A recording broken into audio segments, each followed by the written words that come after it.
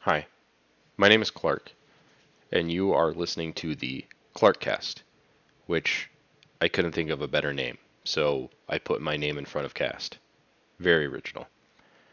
Today's episode is covering a very sensitive topic, and that is depression and suicide. I want to iterate that I am not a licensed therapist. If you are suffering from depression or anxiety, or anything that is causing you to have feelings or thoughts of self harm, please see a therapist or contact your nearest suicide hotline. Please take care of yourselves. You matter. The context of this episode is that Nieland had called the police on me after I had left a concerning message that, in hindsight, was not a good message to leave and then fall asleep directly after. That being said, I'm grateful for the actions Nieland took to ensure my safety. I understand that this is a very sensitive topic and this may make me look bad. I'm fine with that. I understand I'm also not a professional podcaster, so this is free flowing from my noodle, my noggin. So, yeah, enjoy. All right. Well, I am Nieland. Um, First name is Nick, but most people refer to me as Nieland online. And you are my friend. We were, at least from my perspective, we were chatting yesterday. You had a relatively stressful evening, it seemed, and we just sort of talked a little bit later into the evening. And then we both sort of went our separate ways and seemingly went to bed. And then, like 45 minutes to an hour later, you sent me a message saying, "I'm giving up, dude. Thanks for being a solid human." Which to me immediately came off as somewhat of a suicide note, given its brevity and a little bit later when it was sent. So that started worrying me a little bit. I sent you a few messages trying to get in contact with you. Yeah. Didn't get any response. From there, I started contacting other people to see if they can get in contact with you, starting with Good Humans, which we're all a part of. And one person I got in contact with said you told them, good night, about an hour before I received that message. Right, pitch. So that timing was worrisome to me there. Hey, I'm going to bed. And then 45 minutes later, because, I sit in bed and think about things a lot sometimes, he sent me a message saying, "I'm giving up. Thanks for being a solid human." So that was worrisome to me. And from there, I sort of went into more emergency mode, started contacting everybody, started contacting mutual friends, called in a favor with my lovely ex-girlfriend, who ended up having your old phone number, I believe, which I Right. called, I think, 10 times overall. After the first three calls started going straight to voicemail, which is also worrisome to me. It's like, okay, your phone was potentially on, and now all of a sudden you turned it off. Yeah. Found your landline number. Landline goes straight to voicemail. So now I have no way to get in contact with you. All of your phones are disconnected. I have what potentially is a suicide note, and time at this point is sort of ticking in my mind. So then go to white pages with the Hmm. assistance of my lovely ex-girlfriend. End up finding some old addresses. I think I found your parents' address, Right. and I found two potential addresses for you. Called the local police departments on their non-emergency line because I can't get their emergency line from California. At which point Right. I was directed to dispatch, called in for a welfare check at both locations, and gave them your description and sort of a little bit of context was what was going on. At which point the officers went down there. One of them called me, gave them a little more detail. They made contact with, I believe, you and your brother. At which point they called me back and sort of gave me an update with what was going on. Right. Right. And during this process, like, what was kind of going through your mind, and aside from like, so you were legitimately worried that there was a potential like threat on my life from my end here, and like After I got that message a little bit after, I was sort of listening to that video of Jocko talking about the taste of blood. And, a little bit when there's a threat or something along those lines, you kind of go back into work mode. hmm, After I kind of saw that message a little bit after and I wasn't getting any response, I kind of switched over into work mode in terms of abstracting a lot of things. I was like, okay, what's the potential worst case scenario? hmm, Best case, you just went to bed, you're having a bad day. Worst case, if I ignore this, you could kill yourself. And dead friends are typically kind of a downer and a bad thing. right. So I'd like to prevent that. At which Right. point I started taking the steps. So like, okay, if this is the worst case scenario, what do I do? How do I take these steps, cover all of my bases in order to make sure someone gets to you and prevents that from happening if that is the case. Right. And in the case that I was suicidal or in the moment, like, and I definitely did turn my phone off. Like, I saw my phone ringing at like, I don't know what time it was. It was like 2:30 or maybe it was like 3:30 for me. I'm not sure. I don't really remember. But I just saw it ring and I was like, my phone's ringing. I'm gonna go to bed, and I just turned it off, and uh, I Yeah, that didn't. was me. No, yeah, I understand that now, but and I kind of made the assumption that you had. I know who you kind of got the phone number from. Like I just made that assumption too, and I was like, it's pretty yeah. So like you said, the I I was having I think we were all having a pretty bad day. To be frank, maybe maybe not so much in other degrees. Like I had a friend who we actually had this conversation earlier, like last night. I kind of told you about my friend who was like, fuck cops, fuck the police. Mm. They like that conversation was very frustrating for me because I was like, well, the police officers are human, and then kind of like I go to bed and I wake up and there's a police officer right in front of my bedroom door. So and uh,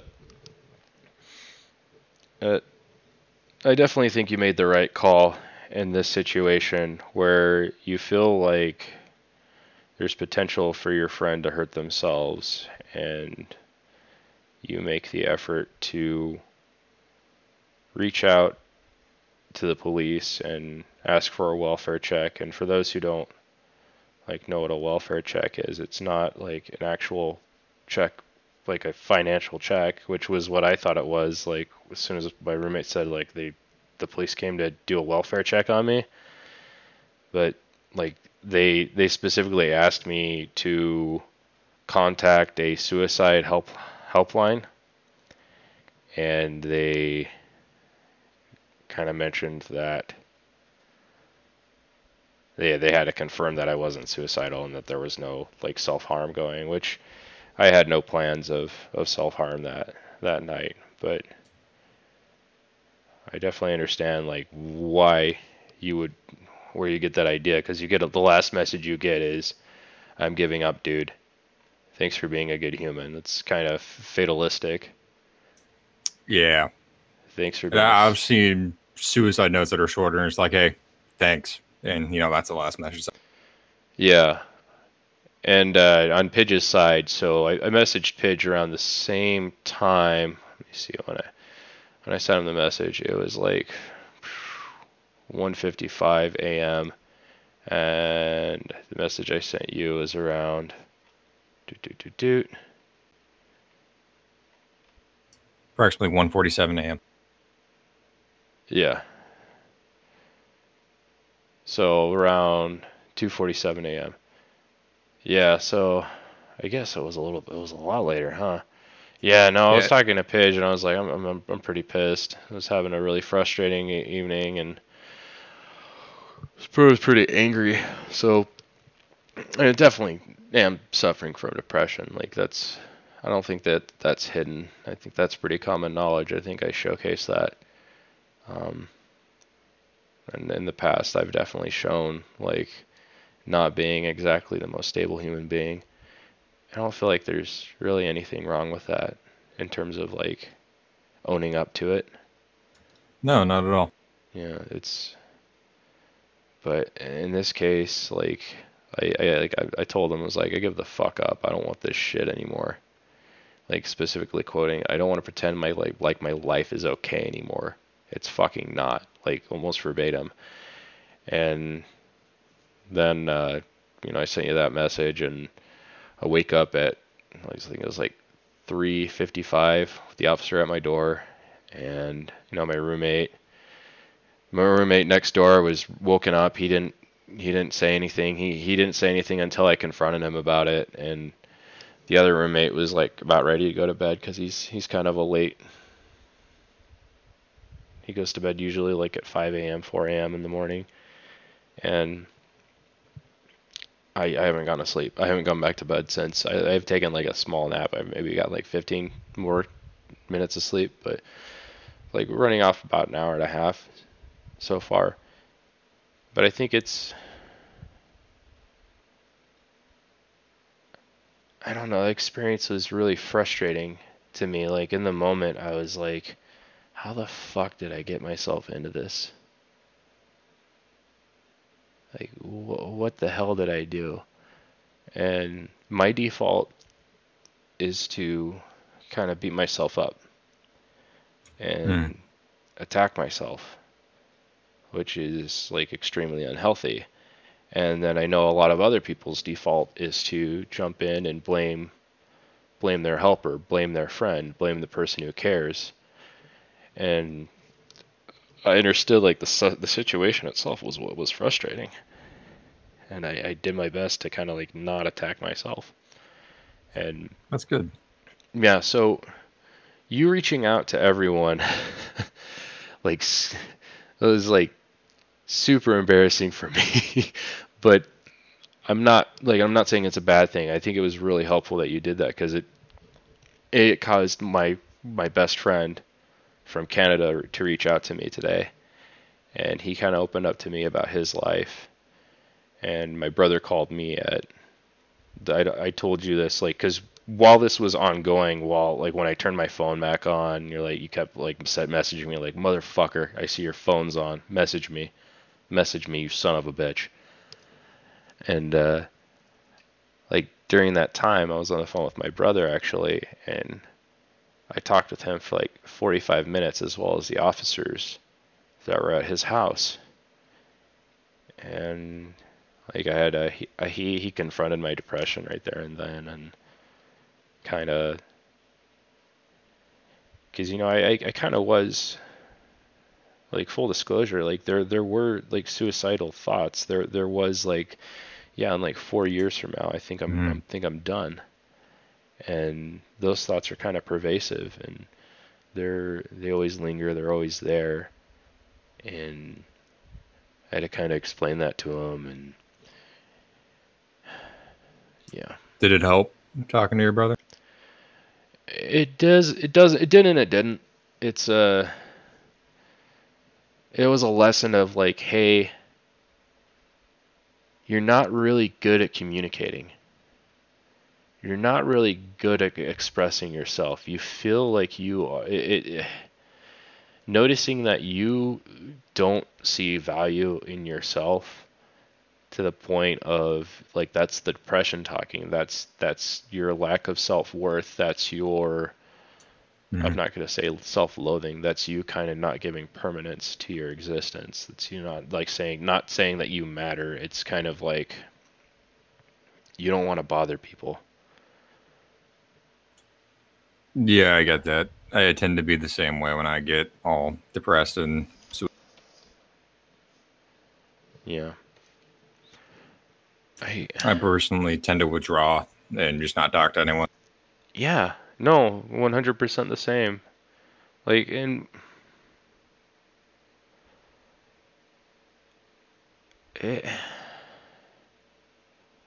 it's hard to reach out when you're hurting. It's hard to reach out. It's hard to say, "Hey, I'm really in pain right now and I don't know how to kind of overcome this in the moment." Hmm.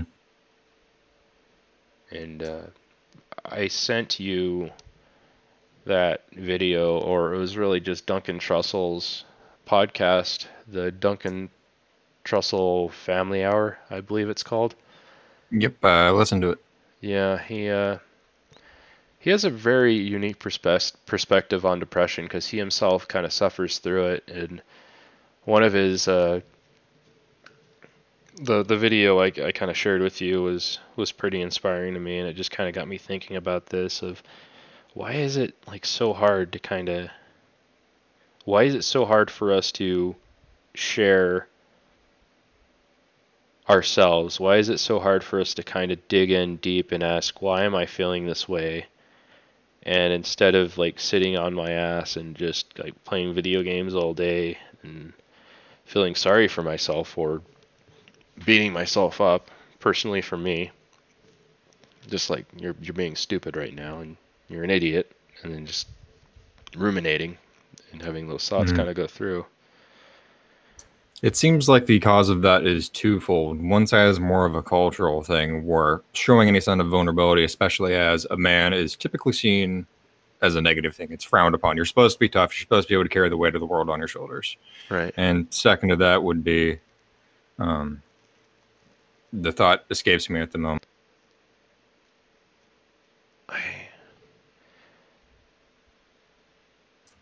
That's always great when you have this train of thought that is good. Completely.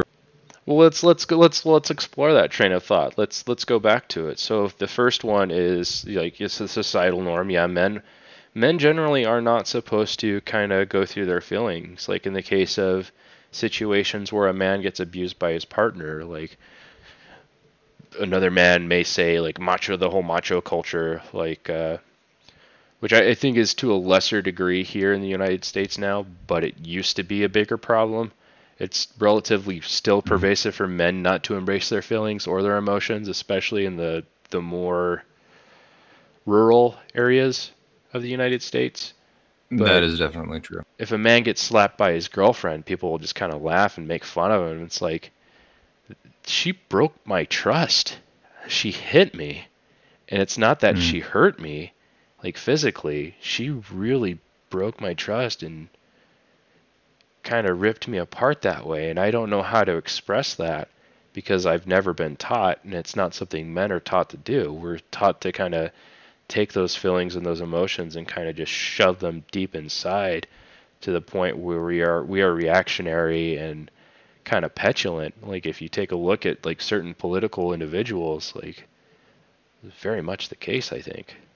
Just not self-aware. That is certainly true. Seems like, at least in school or in some way, having a focus or a class on communication and how to effectively communicate your ideas and talk to someone, maybe. Yeah.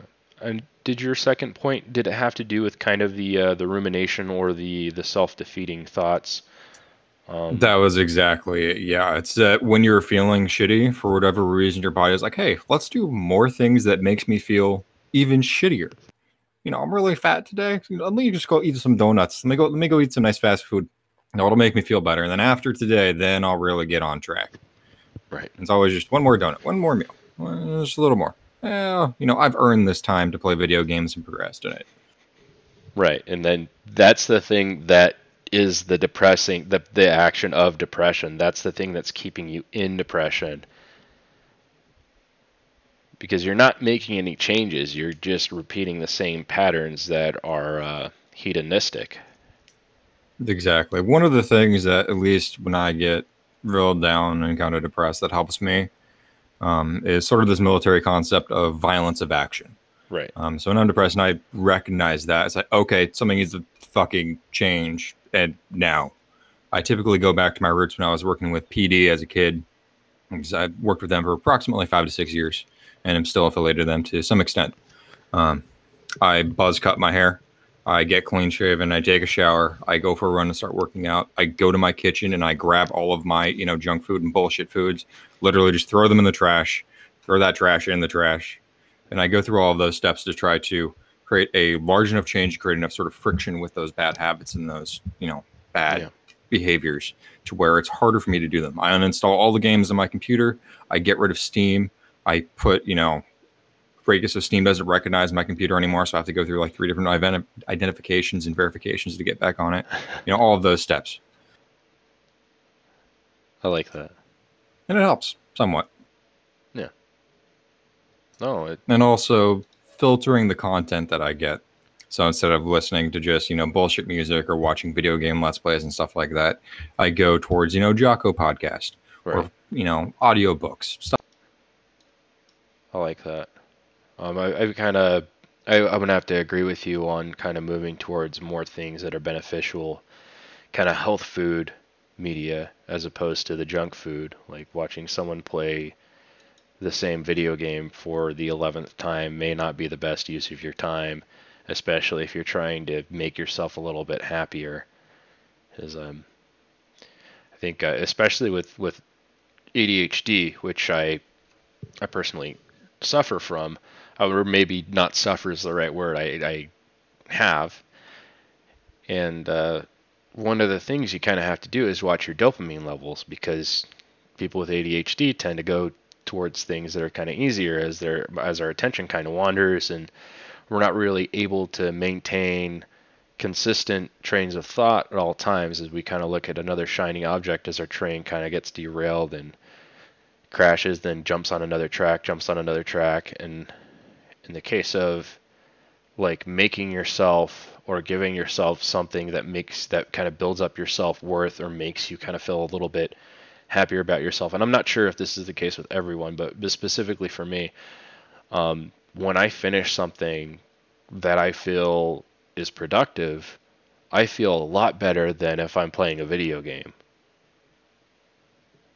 or if I'm watching a movie, or if I'm pornography or any of those kind of junk food, especially junk food. Like if I cook myself a healthy meal, I feel a lot better throughout the day. Like I feel a lot better if I go outside for like a 10-minute walk and just kind of think and meditate on what do I need to do today? Like what is my focus and how am I gonna get this done?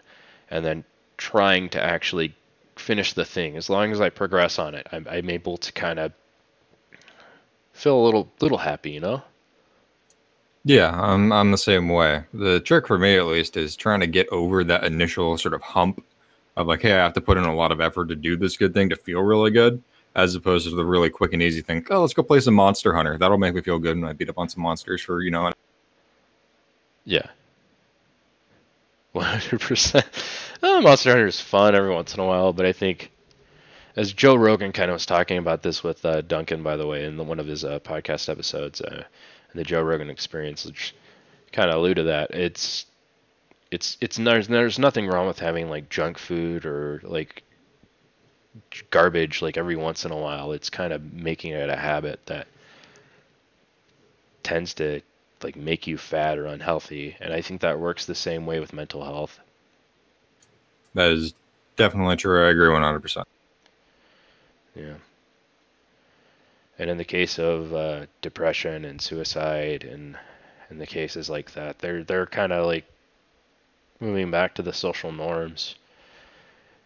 There are a lot of things out there like you hear like with the case of Robin Williams' death, when he ended his life. Like every beloved man, I everybody really misses him, and I don't want to kind of dig up necromance his funeral, but for those who remember him, he was a very well-known actor, very kind-hearted man who suffered from mental illness. And one of the things that was controversial, which should be controversial, which we should be against, is the fact that when you call someone selfish for taking their own life, when you call someone selfish because they're in torment, they're in pain, and like sure they left people behind, but I don't think they did it without considering that. It should be easier to get help than it is. Something that, as a medical professional, is extraordinarily frustrating for me is people who have suicidal ideations. They call a hotline, Right. say, hey, what's your name? Hey, it's good to meet you. And they talk about their suicidal ideation. Say, hey, yeah, I really would like to kill myself today. And blah, blah, blah. And immediately they get a hold placed on them. They're placed on a 72-hour psychiatric hold and they're driven off the EPS. When in this specific case, at least in a lot of the cases I've experienced, they really don't need to be. They need to go talk to a psychiatrist or something like that. EPS is a very extreme place to take that person. And I'll probably extrapolate upon EPS because a lot of people may not know what that is. Yeah, please do. So one of the things someone can be placed on is called a 5150 hold. That is a 72-hour psychiatric hold for a person who's a danger to themselves, other, or gravely disabled. It's for people who are actively trying to kill themselves, actively trying to kill someone else, or actively, no longer able to care for themselves. Say they're bedridden, they're covered in piss and shit, and, they got bed sores everywhere, and they can no longer feed themselves or bathe themselves or care for themselves. When they are placed on that hold, they're taken to EPS, which is Emergency Psychiatric Services, which in my county is located at one of the main hospitals. They go in there. It is a locked facility. It's a psych facility. And you're basically stuck in a little holding tank with a bunch of other psych patients. waiting to talk to a psychiatrist or a psychologist before either getting released, held for longer, or placed into a psychiatric facility. Having And go ahead. it's just a very extreme place to take someone when one of the resources they need is, just talking to someone about their depression or talking to someone about their suicidal ideations and getting, more professional help as opposed to immediately just grabbing them and tossing them in there. This is the psychiatric area of the hospital, from my It's a understanding. separate facility, Okay. but it's akin to that. Yeah. So like I've And been to state hospitals before, which are drastically different, where you have to actually threaten or commit harm to someone else or yourself, or be a danger to be in those facilities. What's is there kind of a similarity between an EPS and a state hospital or a psychiatric ward itself? so 5150 holds are kind of abused, to be frank. So in order to, I can go get the certification to write a 5150 hold. Anyone can. Right. You go to a place, you get the certification, and they don't even really need to have it on you. So once that hold is written, people don't understand sort of the implications of that, and you'll often see CNAs, which are certified nursing assistants, LVNs, which are licensed vocational nurses, and a lot of the lower tier medical professionals who are capable of placing people on holds, or at least some of Right. them. They put people on holds for stupid fucking reasons, and you have to drag these innocent people who should not be in the situation off to an emergency psychiatric facility where it may do more harm than good, especially in the instances of like minors, for example, which go to another specialized facility. And like Right. one of the first calls I ran as an EMT was for like this 80-plus-year-old woman. Her daughter just died. Hmm. Um, and she was grieving. Her bedmate in the same room started making fun of her and harassing her. She picked up a small rubber snow globe, like to her left, that was on her bench, and sort of lobbed it in the general direction of her bedmate. Okay. I had to go in there. They placed her on a hold for being a danger to others, for attempting to, harm her bedmate who was making fun of her after her daughter died. I had to go in there, and I legally cannot refuse to do this and say, hey, ma'am, I know this is a shitty situation, but I now have to grab you, put you on my gurney, and take you down to a locked psychiatric facility to be evaluated. Hmm. That is just a completely inappropriate and disappropriate or disproportionate response to sort of that behavior. Right. Right. So just because she performed a, would you say, like a small act of violence, she was kind of forced into this situation where she was probably heavily medicated and kind of tied up and put into this area, this holding area. To my knowledge, she's typically not tied up. They don't Oh, restrain you unless they absolutely have to. gotcha. If a patient is violent, which has been the instance in the past, I get people trying to flail all around, a lot of people trying to pull their pants down and shit on the floor. Hmm. We have a special place for them. It's a little locked area in a sort of padded area with restraints on it, and where they go and they hang out in there until they calm down and potentially are sedated before getting sent out into the general population. Hmm. Um, but the exact sort of mechanics of how that works isn't really my forte. I kind of more just go there and drop them off. Gotcha. Yeah. And okay, that's a terrifying thought that if I were in the mood of harming myself last night, I may have been in one of these facilities. Yeah, and that was one thing that made me not slightly hesitant to call PD, but I have, again, worked with them for 5 years and have been through the training for 5150s and all of that. Right. Typically with law enforcement, they have to observe the behavior. So if you tell them specifically, yes, I want to kill myself and I have a plan and a weapon to do so, they will place you on a hold. Right. And other things, of that nature that would also fall under 5150. Hmm. Otherwise, typically they don't.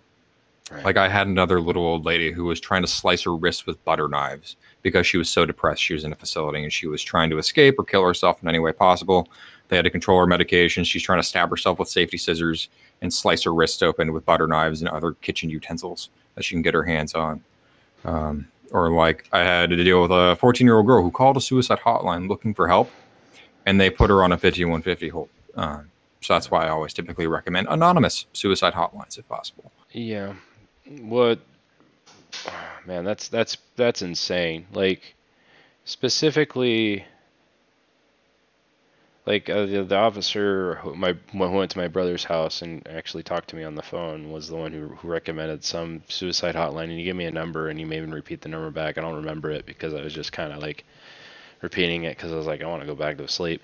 But it was that's scary to know. Like if you call a suicide hotline, there's potential for you to be locked up. I didn't even know that was a thing. It's uncommon, but there is a potential for it, which is why I recommend anonymous suicide hotlines unless you Yeah. are like actively like, hey, I am legitimately thinking about killing myself. I have a weapon and I am seriously thinking about to do it. I am on the bridge. I am on the ledge. I am about to do this. Someone help me. Then they'll call the one where you give them all your information and your location so we can come Right. Jeez.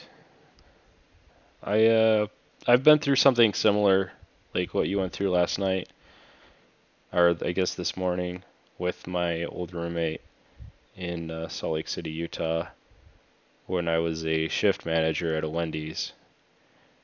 I got a phone call from my roommate when I was on my break, and he was like, "I just cut myself," and that was the message I had from him. And like he had been drinking, and I called my manager up and I was like, "Hey, I have to go. I think my roommate's trying to kill himself." So I was like so angry and frustrated at that point. And at this point in my life, I definitely was not as mature as I'd like to think I am now, or like my anger was completely directed towards him. I was like, I don't know what's going on with you right now. And I was like freaking out. And when I get there, he's fine. He's like, "Oh, hey, how's it going?" And I was like, "What the hell, man? I thought you were going to kill yourself. Like, what happened?" And he's like, "Oh, I was going to hurt myself, but then I got a little bit of blood on the floor and I just couldn't do it." And it was just, it's frustrating. It's frustrating to be put in that predicament. the face of suicide and depression is weird. Some people break down and cry when they talk about it. Some people are just sort of melancholy. Other people just have a perfectly straight face, and other people are, happy and chipper and put on a happy face. It is so fucking weird Yeah. to have a grown woman look you dead in the eyes and say, "Hey, I want to kill myself. Help me die. What can you give me any medication? What can you do to help kill me?" It was such a deadpan tone of voice. It's like, oh, Yeah. all right, I see what we're dealing with here. I think the point I'm trying to get at is when you, and not to dismiss what you just said, like when you are kind of facing someone who may actually be depressed, and then there are times where the person isn't actually, they're trying to get attention in some way, shape, or Mm. form, which could be a cry for help. I don't think we should dismiss that at all. I don't think we Yeah. should say, "Hey, this person's just trying to get attention." This person's kind of. I think that's a very unhealthy way to look at things, and I'm not suggesting that at all, or one piece, like Mm. one bit. What I'm trying to say is that in his case, like, or in my case, like when you lack the maturity to approach it, like this is something that you should probably learn. And you having this background, we're working in ambulances and kind of helping people who have these psychiatric issues. Um, like, what would you recommend? Like, this empathy does not come easy for most people. That is a good question that I don't have a good answer to. Um, Other than sort of just get out there and live and try to help people. Um, Talk to people when they're feeling shitty. I mean, I don't really have any social skills. The only reason I'm able to handle it decently well at this point is because I detach. really well now after doing it for so many years.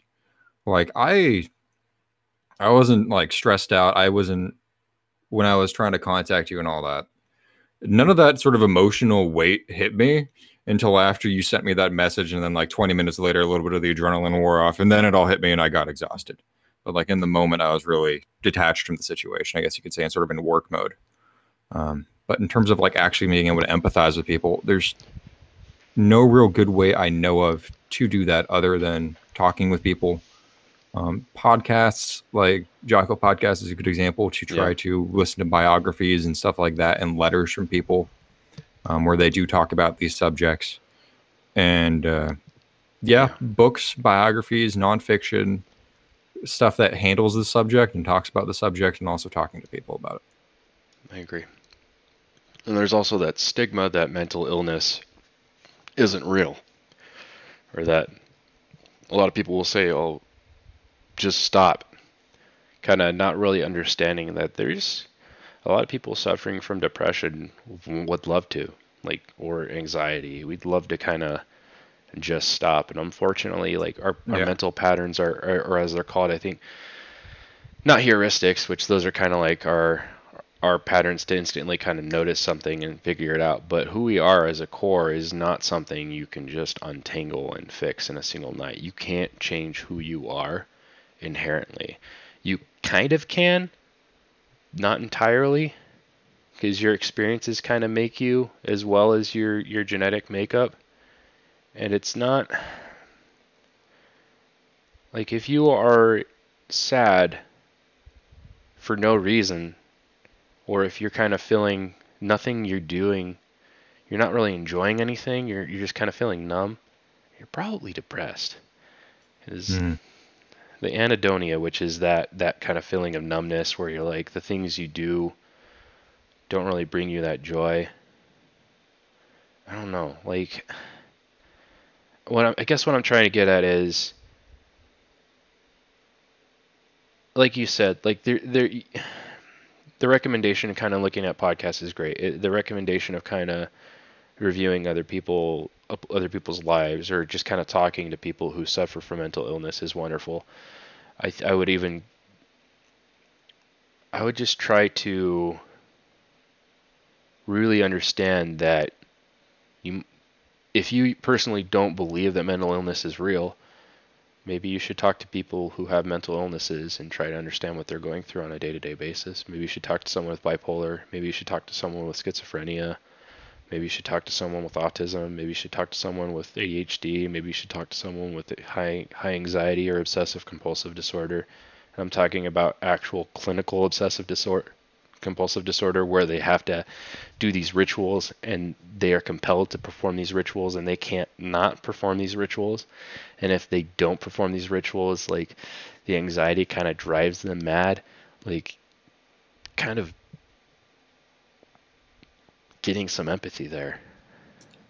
Yeah, mental illness is a really, really, really real thing. And it seems to be shifting recently now that sort of psychology has left the realm of pseudoscience where it's sort of been over the past, 40, 50 years, something like that, when it was still sort of in infancy, and now Right. moved more into like actually using empirical data and actually can back up a lot of their claims now with not just observations, but with Because actual statistics and meta-analyses and actually like, hey, these hormones affect X, Y, and Z, and here's the neurocognitive basis of right, these specific symptoms. It's moving away yeah, from Freud, moving towards B.F. Skinner with cognitive behavioral therapy. Yeah, yeah. So stuff that actually has a definitive basis, and we know like, hey, you know X and Y causes Z, as opposed to just sort of observing and assuming. right. I think that's a really good point. My hope is I don't know. I hope in one way, shape, or form, especially like I don't know what I'm gonna do with this recording. I don't even know if I'm gonna like I don't know if I'm gonna publish this like online to the public. I might just share this with like family and loved ones, but Mm. I in the case of like what happened like this morning, I'm like super embarrassed, and I think most people would probably feel the same way, like kind of weak, like exposed, like your weakness has been shown. And so many people know that you have this weakness and that this thing kind of happened to you, or Mhm. it's hard. It's a scary thing. So Yeah, and I don't mean to put you in a vulnerable position, man, but it's like I want to help, but at the same time, I get how that can be sort of a negative side effect. yeah, it's it's interesting, you know. It's kind of just like exploring it, and that's not it's not healthy, I don't think,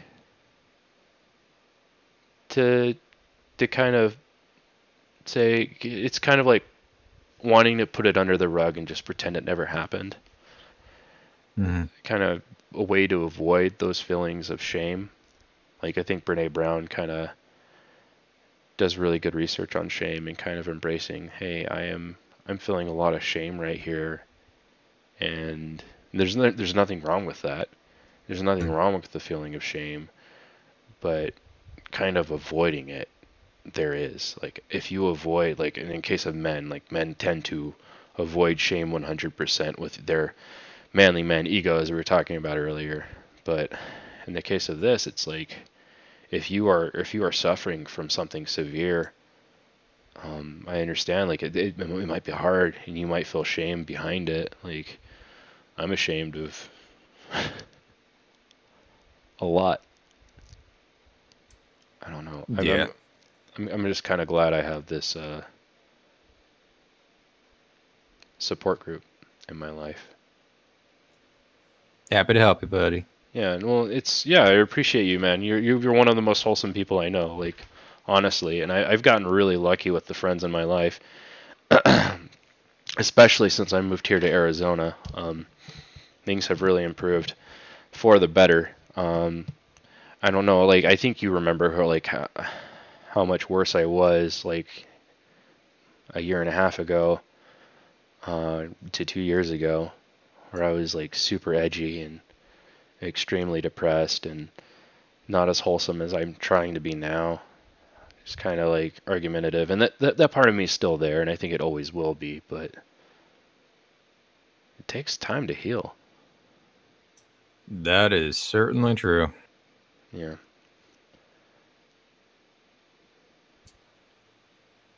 One thing that did kind of frustrate myself and that I do feel bad about last night, though, is it took me 27 fucking minutes after I got your address to call PD and get both units en route to the addresses. It should have been so much shorter, and I kind of regret not doing it faster. I was talking with people trying to get other contact info and other people on Discord and all that, trying to get some more info and see if we can get some people to actually go out there and contact you. And in doing so, I ended up delaying my calling of PD. And for that, I regret that. Yeah, that makes sense. Well, have you sought help in the past, professional? Yeah, actually. I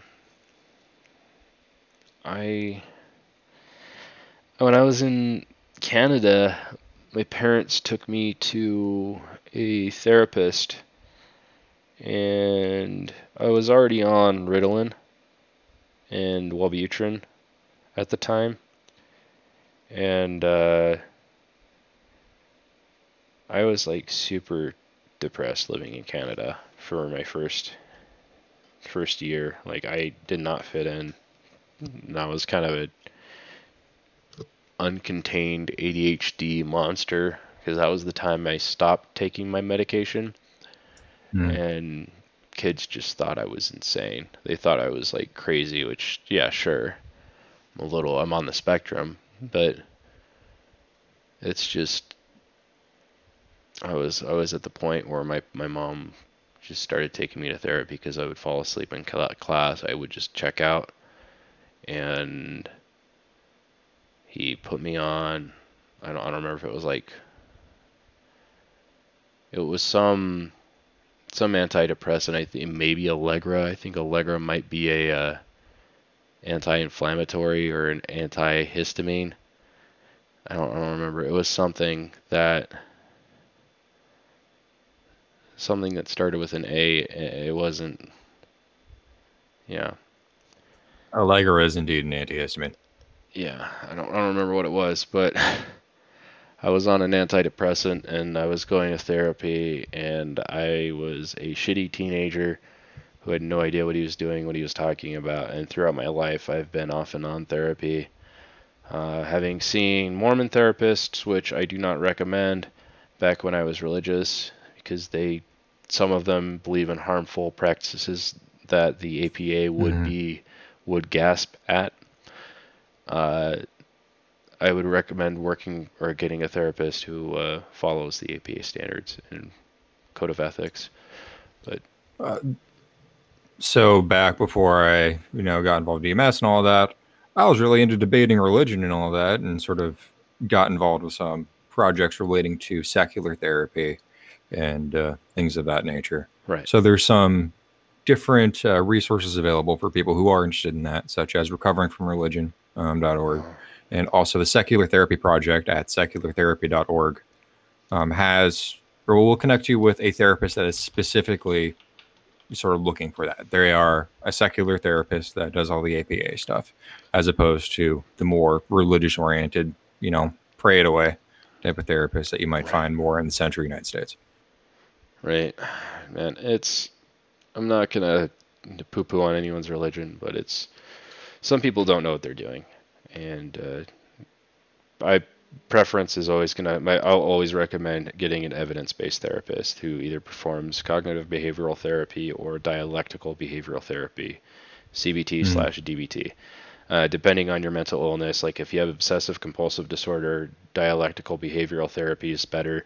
If you have depression, cognitive behavioral therapy, I would probably lean more towards with the thought record, where you kind of write down what am I kind of thinking right now. And you can actually Google like cognitive behavioral therapy thought record, and or just do like maybe any search engine will work, and you can find like tons of different examples of thought records where you kind of say, this is the thought that is kind of pervasive today, this is what I'm ruminating on. And you kind of go through like, why am I thinking this? Is this reality? What is the actual reality? How do I Mm. feel after I reviewed the reality? And it's just kind of getting these patterns set in, building these patterns up, ways to kind of pull yourself out of these thinking processes. Just kind of good activities like that. Um, if you kind of want to go that route, like I kind of did for a while and then fell off the wagon, it would I even think help. Kim actually posted something about that recently. Like she posted almost that exact sort of set of questions in a format there. Yeah, that's awesome. Like Kim's a mutual friend of ours. Let's see. Yeah, it's it's good to thought records are especially good for anxiety. They're especially good for depression, but they're not like a cure at all. It's just kind of Mm-hmm. like a practice. It's a way of meditating on paper. Um, yeah, and meditation too is something that we don't really do too much of. Like everybody knows how to meditate in some way, shape, or form, but I think since we're always so busy or looking at screens or having some sort of dopamine injection in front of us or next to us, that we just don't really take the time to close our eyes and or keep them open or whatever, and just breathe and think. It really does help. It's something that I've done for a long time, and I didn't know I was meditating until I sort of looked up exactly how to do it and all that. And basically, all it is just sitting and shutting up and not looking at anything and just thinking about stuff for a while. You don't need to sit there and, legs crossed and hum Yeah. or anything like that. It's really just being quiet and contemplating. Yeah, and you kind of like you want to get to the point where you can think about only your breathing. Like if you can just focus on one thing, or maybe just let your mind wander if you want. Just don't kind of like get to that point of control where you get stressed out and you're like, I'm tired of my mind focusing on pink elephants with purple pajamas. Like, Mm. you know, I guess Midnight Gospel, which I I've already mentioned Duncan Trussell like 9,000 times. So I'll just say it one more time. It's a show by the creators of Adventure Time, and it's essentially a podcast. But there's one episode where they essentially tell you how like meditation itself works. And if you've prayed before, if you have kind of talked to some form of deity, that's a form of meditation. Mm. Like there's more than one path to kind of do it. Animation's gotten deep recently with freaking Midnight Gospel and BoJack Horseman and all that. Yeah. Well, we're in an existential crisis worldwide. People have become self-aware. We haven't been this self-aware, I don't think, um, ever in terms of like how many people are. I really feel that way. I think we have overcome a lot of personal boundaries. And I could be incorrect here, but I think self-awareness was like super rare in like 10 years ago. I wasn't self-aware. I didn't know anybody who was. I may have known like one or two, but my parents definitely weren't. I wasn't. I didn't realize like, hey, I might be wrong here. Hey, my political beliefs might be incorrect. Hey, there's nothing wrong with being wrong. There's nothing wrong with kind of learning. There's nothing kind of wrong with kind of exploring your feelings and learning more about yourselves. And I feel like we're kind of entering some sort of renaissance with terms with that, especially with like psychedelics and marijuana, like that. They're still getting used, and people are learning more and more about them every day. And I feel like that's another thing that really helps people kind of look inward. And I'm not saying do drugs. I'm not saying that at all. I'm just Mm-hmm. saying like that, like acid or in mushrooms, psychedelic drugs, they tend to make people look inward and kind of learn a bit more about themselves. All that stuff seems to go kind of hand in hand with the proliferation of the internet, across the Yeah. world, where now we can actually communicate with a lot of other people that are outside our little sort of sphere, where we are locally. And that sort of helps break down those barriers and helps people become more empathetic, like we were talking about earlier. Yeah. Where you can talk to someone across the world with a very, very different viewpoint than yours and have a conversation. Yeah. No, it's really helpful. I think I agree with you there. Like the internet really opened up the world for us to understand and be less ignorant. What we still are, but I think less so. I have faith in humanity. I think we'll figure our stuff out. I don't think Donald Trump's the end of the world. I don't think Joe Biden's some decrepit old man who's a pervert and likes little kids. I don't think any of the things that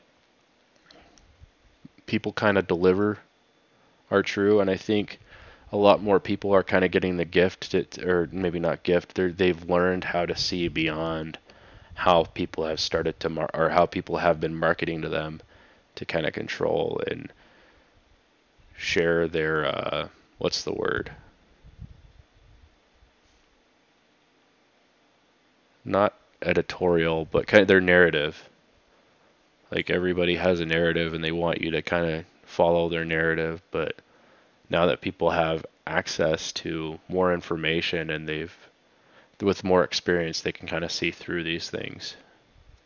Mm. And my hope is that people kind of realize that as we learn empathy, as we teach empathy, and hopefully as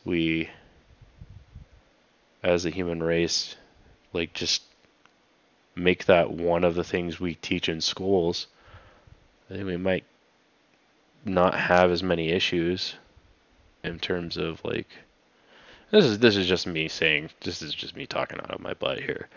But I don't think we're gonna have issues with people kind of struggling with oppression like we have been. I think oppressive leaders who are focused on controlling and gaining more and more or serving themselves, I think we'll see less of them as time goes on. That is assuming we have all the appropriate, voting rights in place and all of that, and there is an actual shift Yeah. for improved mental and general health care. Um, we might be up for another dark age. We might. I could be wrong. But Things swung really far more towards the sort of extreme right, sort of more fascist, heavily conservative areas, which is me seeing, and locally here in the U.S., in addition to Britain, in addition to Brazil, you also have China and Russia starting to come up, and China has made leaps and bounds recently since the Trump admin took power with sort of their economic control over on the sort of Africa area as they're isolating India and a number of other places. there's actually a good book called The End of the Hegemony of the United States. I forgot the name of the book, but my brother owns it, and it's essentially the United States lost its hegemony once it was going to happen. It just kind of happened a little bit faster due to kind of weak leadership on the worldwide scale from the United States. But I think that's neither here nor there, and kind of Getting a little off topic. yeah, kind of jumping off topic here. But there's nothing wrong with. I really have faith in the human race. Like there's a lot of things that frustrate me, like the things with the riots going on, and like I guess that'll kind of date this recording, but um like last we had the riots happen in Atlanta and Minneapolis, Phoenix, St. Paul, San Jose, literally like down the street from me, where they're fucking stealing all the goddamn UPS packages. Los Angeles. Yeah, no, did anybody get shot? Not to my. Well, there was a shooting, but it was unrelated to my knowledge. Okay. Good. Just stay safe. I know it's kind of crazy right now, and I tend to play devil's advocate. And when I say play devil's advocate, I don't usually agree with people. I don't usually agree with anyone, which is kind of, I don't take sides. I don't like to take sides. I want to know what is right. In the case of like the police are wrong, yeah, police are people. I don't. That was a point of frustration for I think where the It seems to be a common thing where people in uniform are kind of downgraded to being nothing but that profession, and that's always kind of frustrating. People don't realize, hey, teachers, they're people too. They have their own lives and dreams and all these other things. Same thing with police officers, paramedics, EMTs, firefighters, doctors, nurses. Everyone's their own individual person. Right. They're not just their uniform. Well, prejudice isn't bound by race, but in the case of like racism towards blacks specifically, I would have to say like these riots kind of did have to happen. I know we're getting deeper into that subject, but I believe it was bound. This is something that needed to happen. We needed to have this discussion. We needed to suffer through people breaking shit and calling out the officer, and I feel that they were heard personally, which people are never going to get what they want. It's never going to be enough for some people, sure, but I think it's pretty historic for the officer who knelt on his neck to actually be charged with manslaughter. And whether or not those charges go through court, we'll see. Yeah, they charged them with fucking lightning speed. They weren't going to charge him at first until the riots kept going. Well, typically it takes a while to actually process everything and do an IA investigation for it to go through the whole rigmarole before they actually press charges on an individual and take them to court. It seems like they jumped a few steps and went straight to the pressing charges part. Yeah. Which on one hand is good. On the other hand, I don't know how that will affect the case going forward. Because if all of a sudden they start skipping steps and that weakens the case of the prosecution or them trying to charge the police officers with manslaughter, I'm kind of curious how that'll, work out going forward, and if they will have the appropriate amount of evidence with the short time frame there in order to actually charge them to the full extent of the law. They're definitely pressured into it. I think by potentially the governor or the governor, senator, president potentially. I would actually assume the president had a hand in it. Which, Yeah, the president's calling to expedite an FBI investigation. How the fucking Federal Bureau of Investigation is involved the, directly with a state or local matter is kind of beyond me. But they're not. They're not. It's not in their jurisdiction. It's not a federal offense. It's a state crime. So the yeah, state trooper should be handling it. I think he just announced that to kind of, placate certain people. I don't know if he actually did do that, and he's been known to fabricate the truth. that's an understatement. Yeah, which I'm not gonna shit on him as a politician, but just he's not an honest person, and his track record isn't. I'm a registered Republican, but his track record is not something that I could call reliable. Mm-hmm. That sounds like a topic for the next podcast. We could do that. Thanks for talking with me, man. I really appreciate it, and thank you for caring. I understand, like, I get that, like, you were kind of scared, and I get the exhaustion. I was kind of scared that I frustrated you with everything. So thanks for being here, man. Yeah, no problem. I'm glad you're okay, and I'm glad you're safe. Yeah, yeah, and if I ever enter like a depressive episode, like I'll just announce it. I'll just say, hey, I'm feeling depressed today. Maybe I should go, instead of eating this hearty taco meal of Taco Bell and drinking this Mountain Dew and turning myself back into the gross fat guy I was, and undoing all of the fitness progress I made. Maybe I should just eat a salad and meditate for a bit or go for a run. Sounds good. You're among friends, so Yeah. we're all here for you. No, of course, and it's always good to have good people in your life. And thank you for talking about it, because I know that's difficult and stressful a lot of the time to open up about something you're vulnerable. Yeah, I think, again, like I highly recommend checking out Brene Brown's research on shame and vulnerability. I don't think I would have gotten to this point in my life if I had not kind of considered and read her work and focused on bettering myself and understanding my emotions and who I am internally. Mm. Yeah. Yeah. Thanks for being here one last time, and everybody, thank you for listening.